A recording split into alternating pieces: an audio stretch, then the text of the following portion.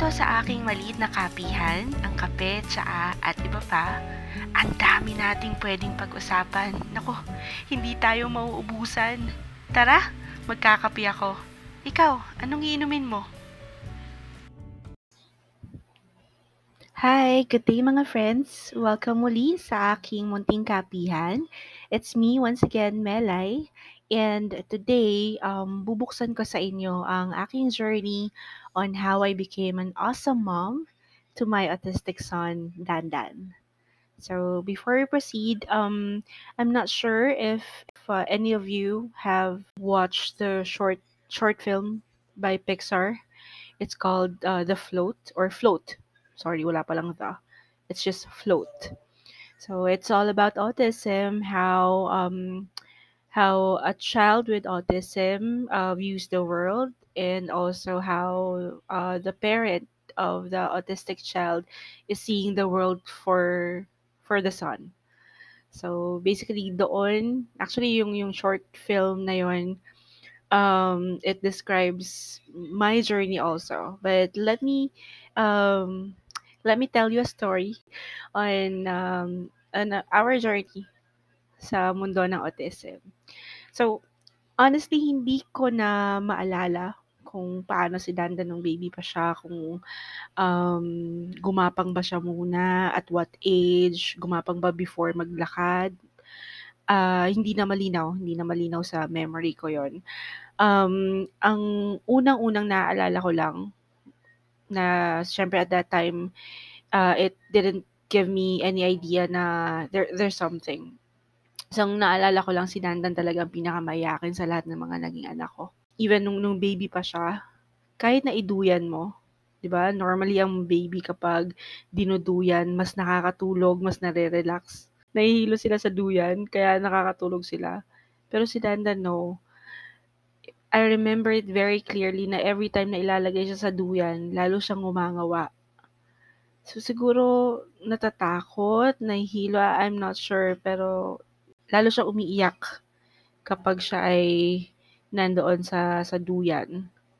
So, yun naalala ko yun sa kanya. And then, another clear memory of mine kay Dandan na dati hindi ko pa naman nakikita as indication of autism. Kapag tinatawag yung pangalan niya, hindi talaga siya lumilingon. So, dalawa lang yan, either bingi or nagbibingi-bingihan. Pero, hello bata, 'di ba? Ang matanda 'pag tinawag mo at ayaw ka lingunin, magbibingi-bingihan. Pero ang isang bata 'pag tinawag mo sa pangalan niya, kung nare-recognize niya ang pangalan niya, dapat lilingon siya or gagawa siya ng kahit anong reaction. Kay Dandan nun 'no, alam niya ang name niya, pero 'pag tinawag mo siya, hindi siya lilingon. So, iniisip ko nun, bingi ba siya? Hindi ba siya nakakarinig? May diperensiya ba yung tenga niya? So, ang iniisip ko nun, baka nga bingi. Pero there was one instance na may dumaan na eroplano. 'Di ba normally ang mga bata when they see airplanes, tapos sasabihin pa ng magulang, "Oh, there's an airplane, look!" Gano'n. Tapos yung mga bata normally magka-clap pa ng hands or basta matutuwa sila and they would look at the airplane and they'll be happy. Kay Dandan nun, naalala ko, first time na nakarinig siya ng eroplano, nagtakip siya ng tenga niya, tumakbo sa kwarto at nagtago sa ilalim ng kama. Gano'n ka-iritable para sa kanya yung tunog nun. Then siyempre di ko lang pinansin baka kasi hindi sanay sa eroplano. So, yun nga, 'di nag-continue tapos hanggang sa pati, ingay ng jeep, yung sa kapitbahay kapag nagpa-park na, gagarahin na yung jeep. Nagtatakip siya ng tenga tapos sumisigaw siya, naiirita siya sa tunog. Even tricycle 'pag may naririnig siya, nagtatakip siya talaga ng tenga. So yun yung mga, first few, observations ko, sa kanya. And then ang pinaka tumatak sa'kin, of course, yung magwo-wonder ka, mag-aalala ka, na bakit yung anak mo mahilig sa laruang kotse, pero hindi niya pinapaandar yung kotse. Like halimbawa meron siyang remote control car, i-on lang yun ng naka-on lang yung laruan para lang makita niya na umiikot yung gulong. Hindi niya lalaruin yun sa baba, ida-drive, no. itataas niya yung laruan, titingnan niya yung gulong umiikot. Same thing with other toy cars. Basta may wheels, gustong-gusto niya na pinapaikot yung gulong. And then, sa paglalaro niya, mahilig siya mag-line up ng mga toys. So, either yung Hot Wheels niya, yung mga cars, or building blocks, ihilera niya yun to a certain line na talagang, alam mo yun, parang straight na straight. Nakala mo sinukat. Yun, siguro okay pa yun. Okay, sige, baka na-amaze sa laruan. Pero, ang pinaka naalala ko na nag-worry na ako is yung naglalaro siya ng may invisible toy. So, para siyang nagla-line up, nag-a-act siya na nagla-line up siya ng mga toys, pero wala siyang hawak.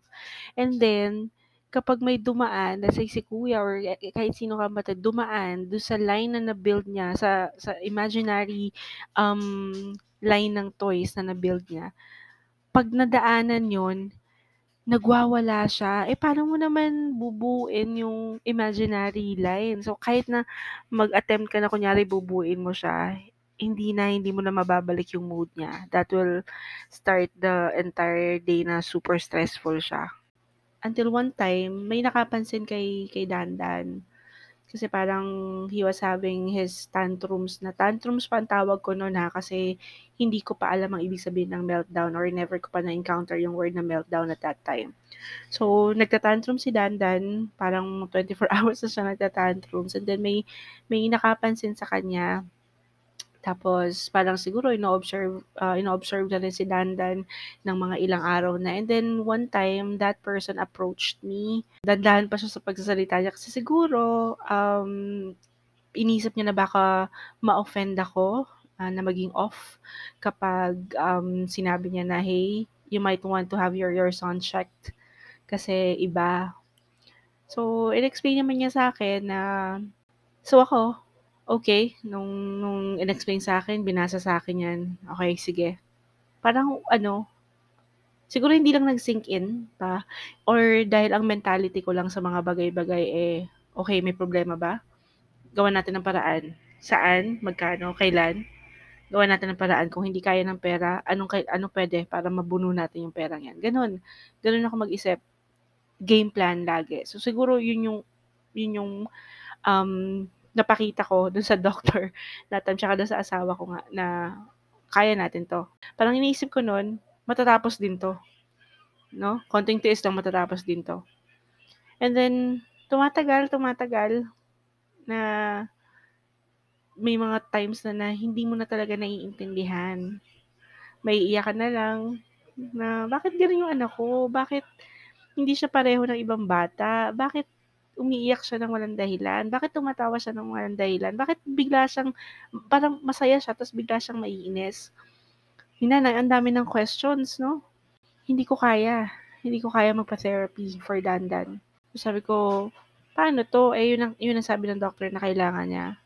So, ang ginawa ng husband ko that time since wala naman kaming pera at may internet connection ka naman, so he started researching.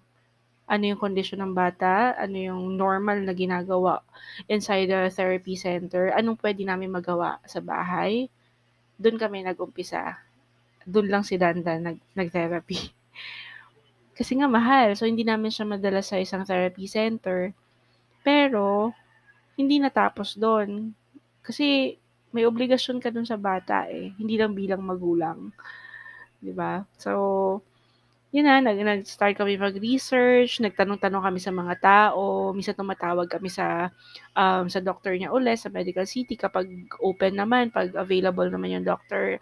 She was, too accommodating naman to answer our questions kapag may hindi kami naiintindihan.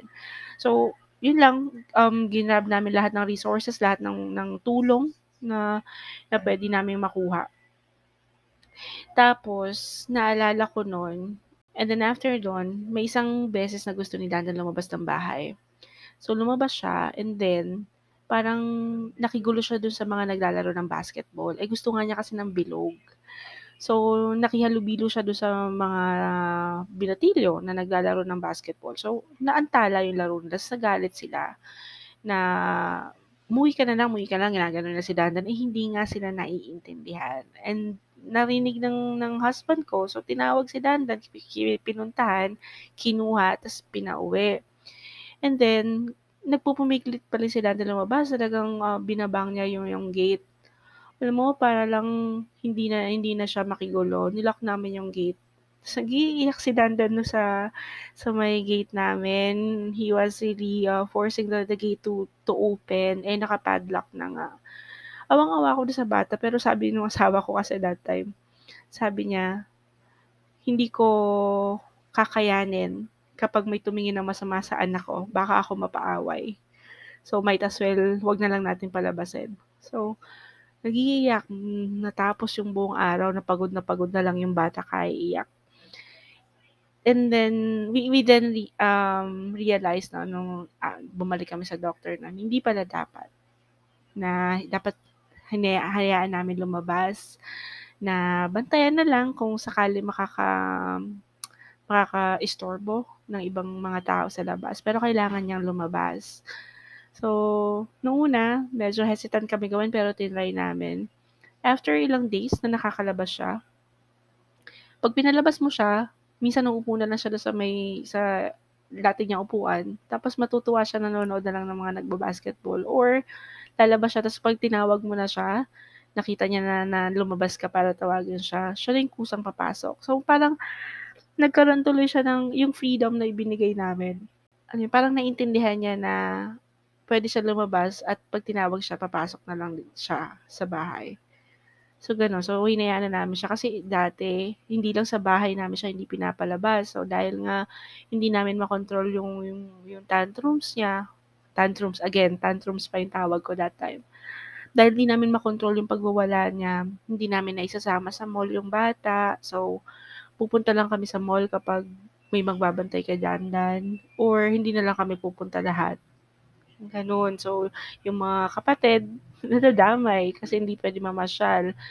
And even sa church hindi namin siya madala kasi ayaw niya ng music. So, 'pag kumakanta na sa simbahan, nagpe-praise na, nagwawala na siya and then people will start looking at him.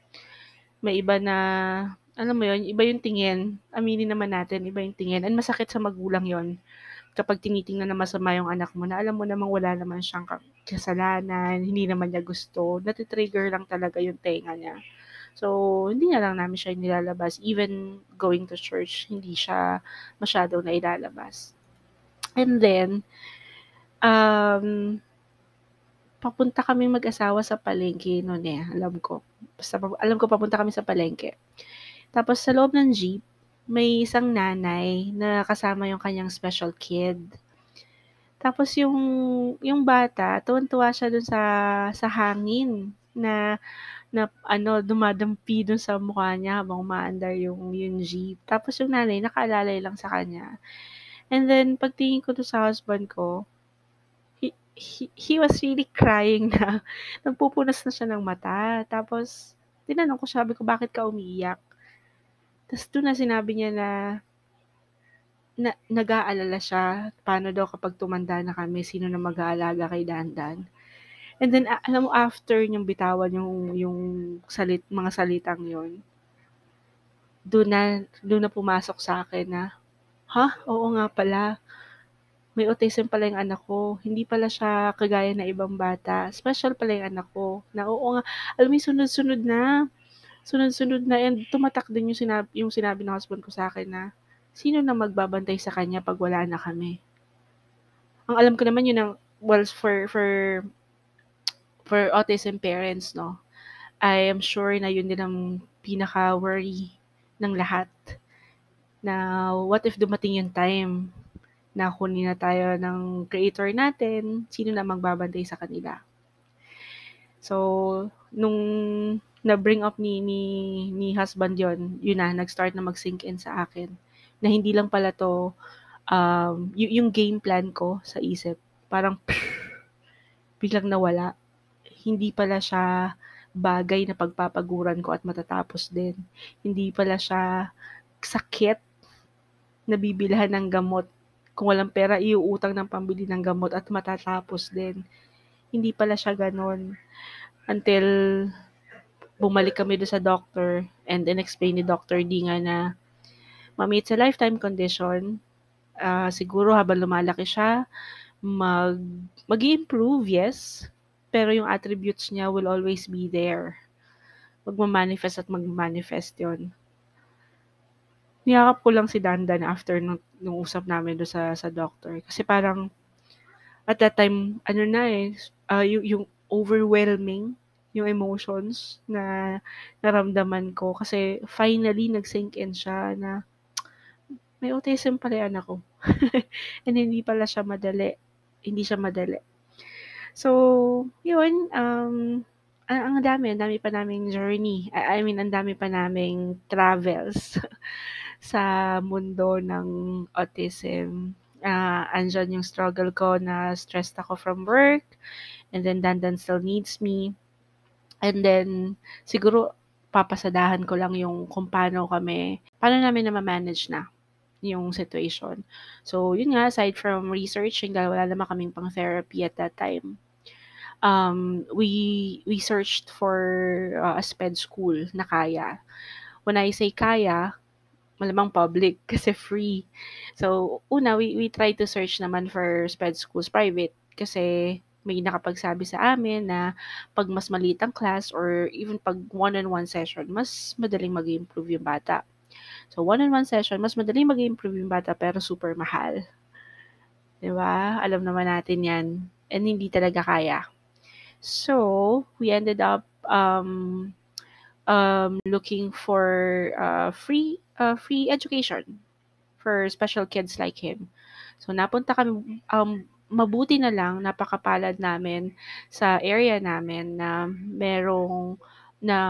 may SPED center na hino-host ang aming elementary school, ang public elementary school na malapit din sa bahay namin. So, travel time, yung inip ni Dandan sa biyahe, hindi namin masyadong iisipin. And so, yun na nga, napasok na namin siya dun sa SPED. Yun na naman yung another realization naman na pala na spectrum pala 'to. Marami pala 'tong wala palang katulad ang kondisyon ng isa sa isa. Lahat yan unique. So, nung mga first few days namin, going to the SPED center, nung una ayaw ni Dandan kasi nga bago. Bago sa kanya, sa paningin niya, bago yung school.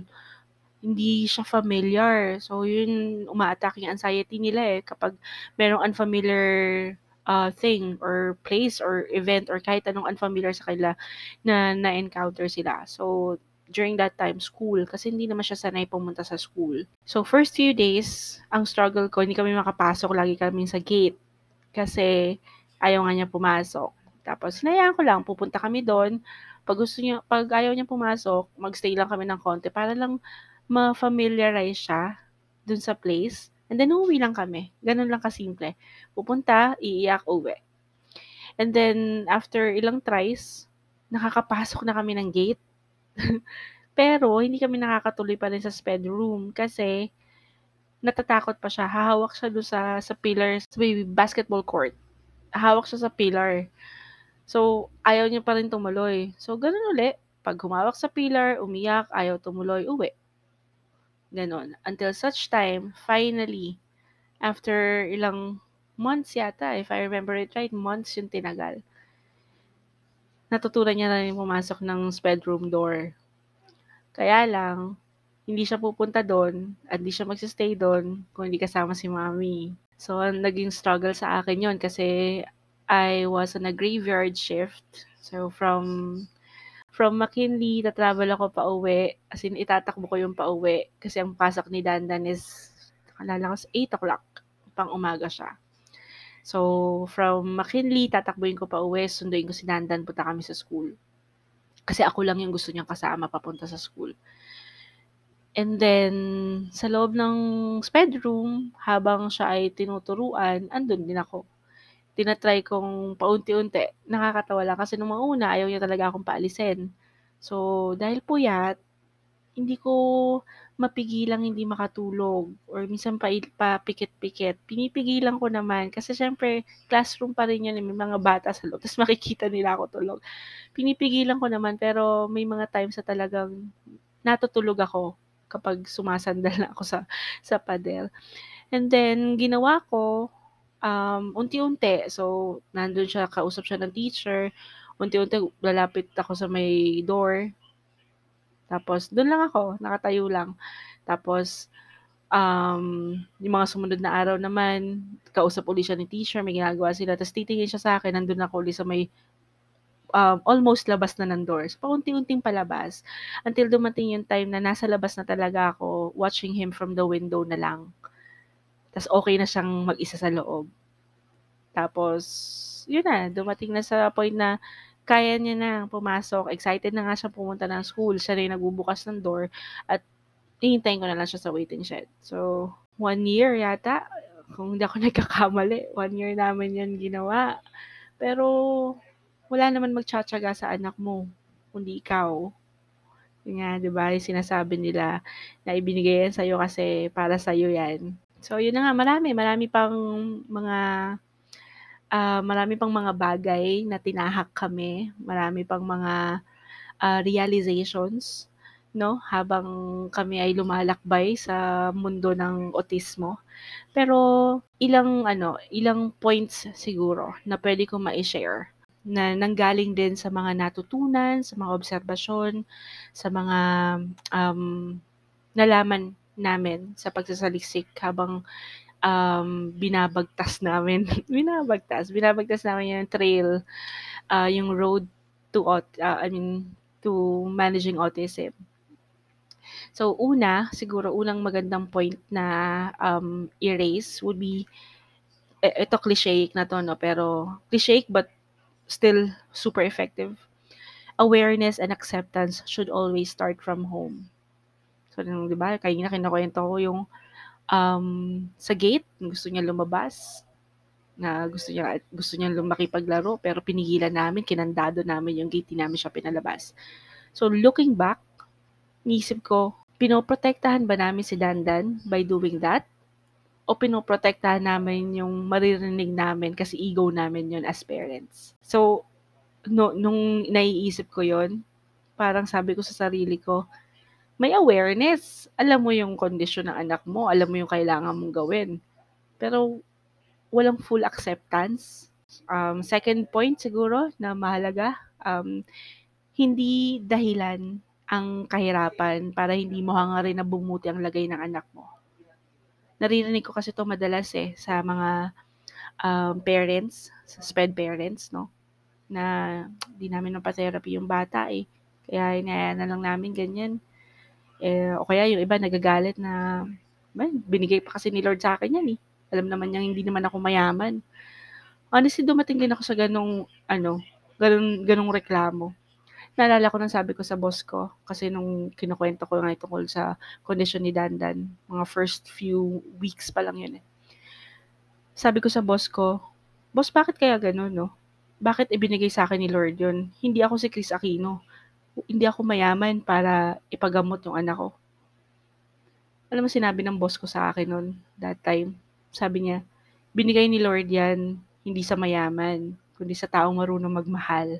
Yun sinabi niya talaga sa'kin ta's parang, oo nga 'no, hindi lang therapy ang kailangan ng anak mo, hindi lang gamot kung nagme-maintenance 'no, hindi lang yun ang kailangan ng anak mo, ikaw mismo ang kailangan ng anak mo. So, na-realize ko yun na capable pala ako magmahal ng sobra-sobra at espesyal, kasi binigyan ako ng isang espesyal na bata para alagaan. So, kagaya nung sa amin, hindi rin naman kami mayaman, hindi namin napa-therapy, hindi namin na-send to, any therapy centers yung bata. Pero, we didn't stop there. Nag-try kami na gumawa ng paraan para tulungan yung bata kasi 'pag natulungan mo si Dandan, natulungan natin maging independent, mas madali ang buhay, both sa bata at sa magulang. So, hindi puwede yung rason na gano'n, anak mo yon, gagawin mo ang lahat para mapabuti siya, 'di ba? By hook or by crook, sabi nga. So, gagawin mo ang lahat. So, hindi puwede yung ano lang, yung excuse na, "Wala kasi kaming pera, eh." ano kung wala kang pera, 'di ba? Tumatambay ka nga sa Facebook madalas, nauubos yung oras mo sa kaka-like. Eh, di yung internet connection mo gamitin mo na lang sa paghahanap ng solusyon or paghahanap ng tulong para sa kanya, 'di ba? And then third point siguro na puwede kong, i-share sa mga awesome awesome parents like me, yung love tank natin. Kasi mabanggit ko kanina 'di ba, ibinigay nga daw ni Lord yung mga espesyal na bata sa mga espesyal na magulang na capable magmahal. So yung capability na yun magmahal nagmumula kasi sa love tank natin, yung puso natin. So dapat yun yung third point ko, dapat yung love tank mo laging puno. Kasi sabi nga nila 'di ba, you cannot give what you don't have.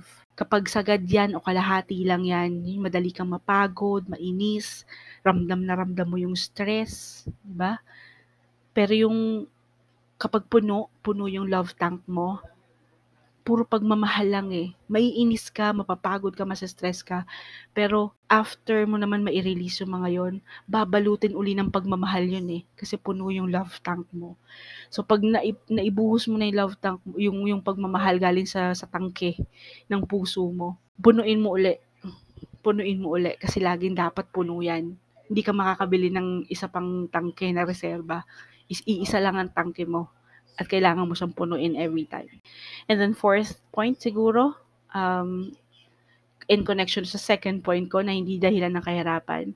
Fourth point would be madaming available na tulong. Ang kailangan mo lang tiyagain, hanapin at kailangan mong matyagang magtanong. Andyan lang sila. Financial help, medical help, ano pa ba, emotional help, andyan, ang dami. Kailangan mo lang matutong maghanap. Again, kung mahal mo yung anak mo, hahanapin mo yan, mga tulong na yan kahit nasaan pa sila. And last point siguro na gusto kong i-share. Narinig niyo na ba yung sinasabi na iba na kapag may anak ka daw na special, swerte daw sa pamilya. Dumating ako sa point na inis na isa ko marinig yan. Tapos lagi ako sinasabihan na, hayaan mo na, swerte naman yan. Na, pag nalalaman nila si Dandan ko ay isang special child, hayaan mo na, swerte naman yan. So, lagi kong tinatanong, what do you mean by swerte? Kasi lahat ng bata, 'di ba, kapag ipinagbuntis na ng nanay, lahat ng bata is blessing 'di ba? Regardless kung ano ang condition. Blessing sila lahat. So, siguro yung sinasabi nilang swerte kapag may anak kang espesyal, yung swerte na yun hindi naman yun bumabalang galing sa langit at hinintay mo dahil may anak ka lang na espesyal. Yung swerte na yun, kaya siya tinawag na swerte kasi pinagpaguran mo yun. Let me elaborate that. Halimbawa ako, meron akong anak na special, si Dandan. So, na-acknowledge ko na ang pangangailangan ni Dandan ay hindi katulad ng pangangailangan ng isang quote-unquote normal na bata. Special. So, pag special din ang needs, special din ang funds na kailangan mo. So, anong gagawin mo? Magtatrabaho ka. Dahil na-realize mo yung katotohanan na yon, magtatrabaho ka na magtatrabaho. Kasi kailangan yun ng anak mo. So, pag nagtrabaho ka ng katrabaho, mabibigay mo yun sa anak mo. Makakakain ng buong pamilya mo ng maayos. Mabibigyan mo ang pamilya mo ng tahanan. Lahat ng pangangailangan nyo, mabibigay mo kasi nagtrabaho ka because you realized you need it. So, dahil nagtrabaho ka, hindi mo kailangang mangutang or siguro seldom na kailangan mong miram ng pera, maginhawa ang buhay nyo, nakakain kayo. So, swerte kayo. Di ba? You see what I mean? Yung swerte na yon hindi yan ibinabalang ng langit sa'yo. Hindi yan ibinigay ng kung anumang mga agimat sa'yo. Tinabaho mo yung swerte na yan. Kaya kayo masaya, kaya kayo malusog, kaya kayo kumakain ng tama, kaya kayo may bahay, kaya kayo buo. At walang aksidente pag si Lord ang nagplano. Lahat yan may dahilan. Siguro for other awesome parents, especially yung mga newly evaluated kids with autism, bago lang yung mga magulang na na-realize tong mga to, hindi kayo nag-iisa. I've been there. Na-encounter din namin yan at for sure na-encounter din yan ng marami pang mga awesome parents out there. So, hindi kayo nag-iisa. If you need help, if you need someone to talk to kasi iba ang buhos ng emosyon niyan, eh. 'Pag alam mo na yung anak mo ay hindi katulad ng iba. Hanap kayo ng mga taong makakausap ninyo. Yes, you have friends, 'di ba? You have friends to talk to, pero based on my experience, iba yung may nakakausap kang awesome parent din. Kasi pareho kayo ng pinagdadaanan, 'di ba? Your friends can tell you, "Okey lang 'yan, okey lang 'yan." No, it's not okay. Hindi okay ang magkaroon ng isang espesyal na bata sa pamilya, hindi okay, 'di ba? And sometimes you are, overwhelmed dun sa emotions, eh, 'di ba? Naghahalo-halo yung stress lalo kapag siyempre hindi lang naman yung bata, yung special kid yung inaasikaso mo. So, nagsasabay-sabay lahat ng stress kung saan-saan sila galing. So, kailangan mo na makakausap.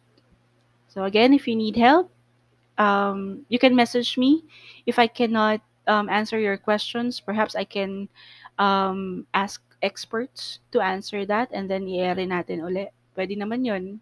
Tulungan lang tayo kasi wala naman magtutulungan kundi tayo-tayo lang. And ito namang ginagawa nating pagtatanong ay hindi naman to para sa atin, kundi para sa mga anak natin. Right? So, yun lang. Natutuwa ako na mai-share sa inyo ang aking paglalakbay tungo sa pagiging awesome mom. And for um, for those parents na may autistic kid o kids, di ba? Just continue to be awesome. Just continue to be awesome. Para awesome din ang buhay. And yeah, just reach out kung kailangan. Marami siyan. Alright, so thank you to those people who listened today. Sana may na-impart naman ako sa aking kwento.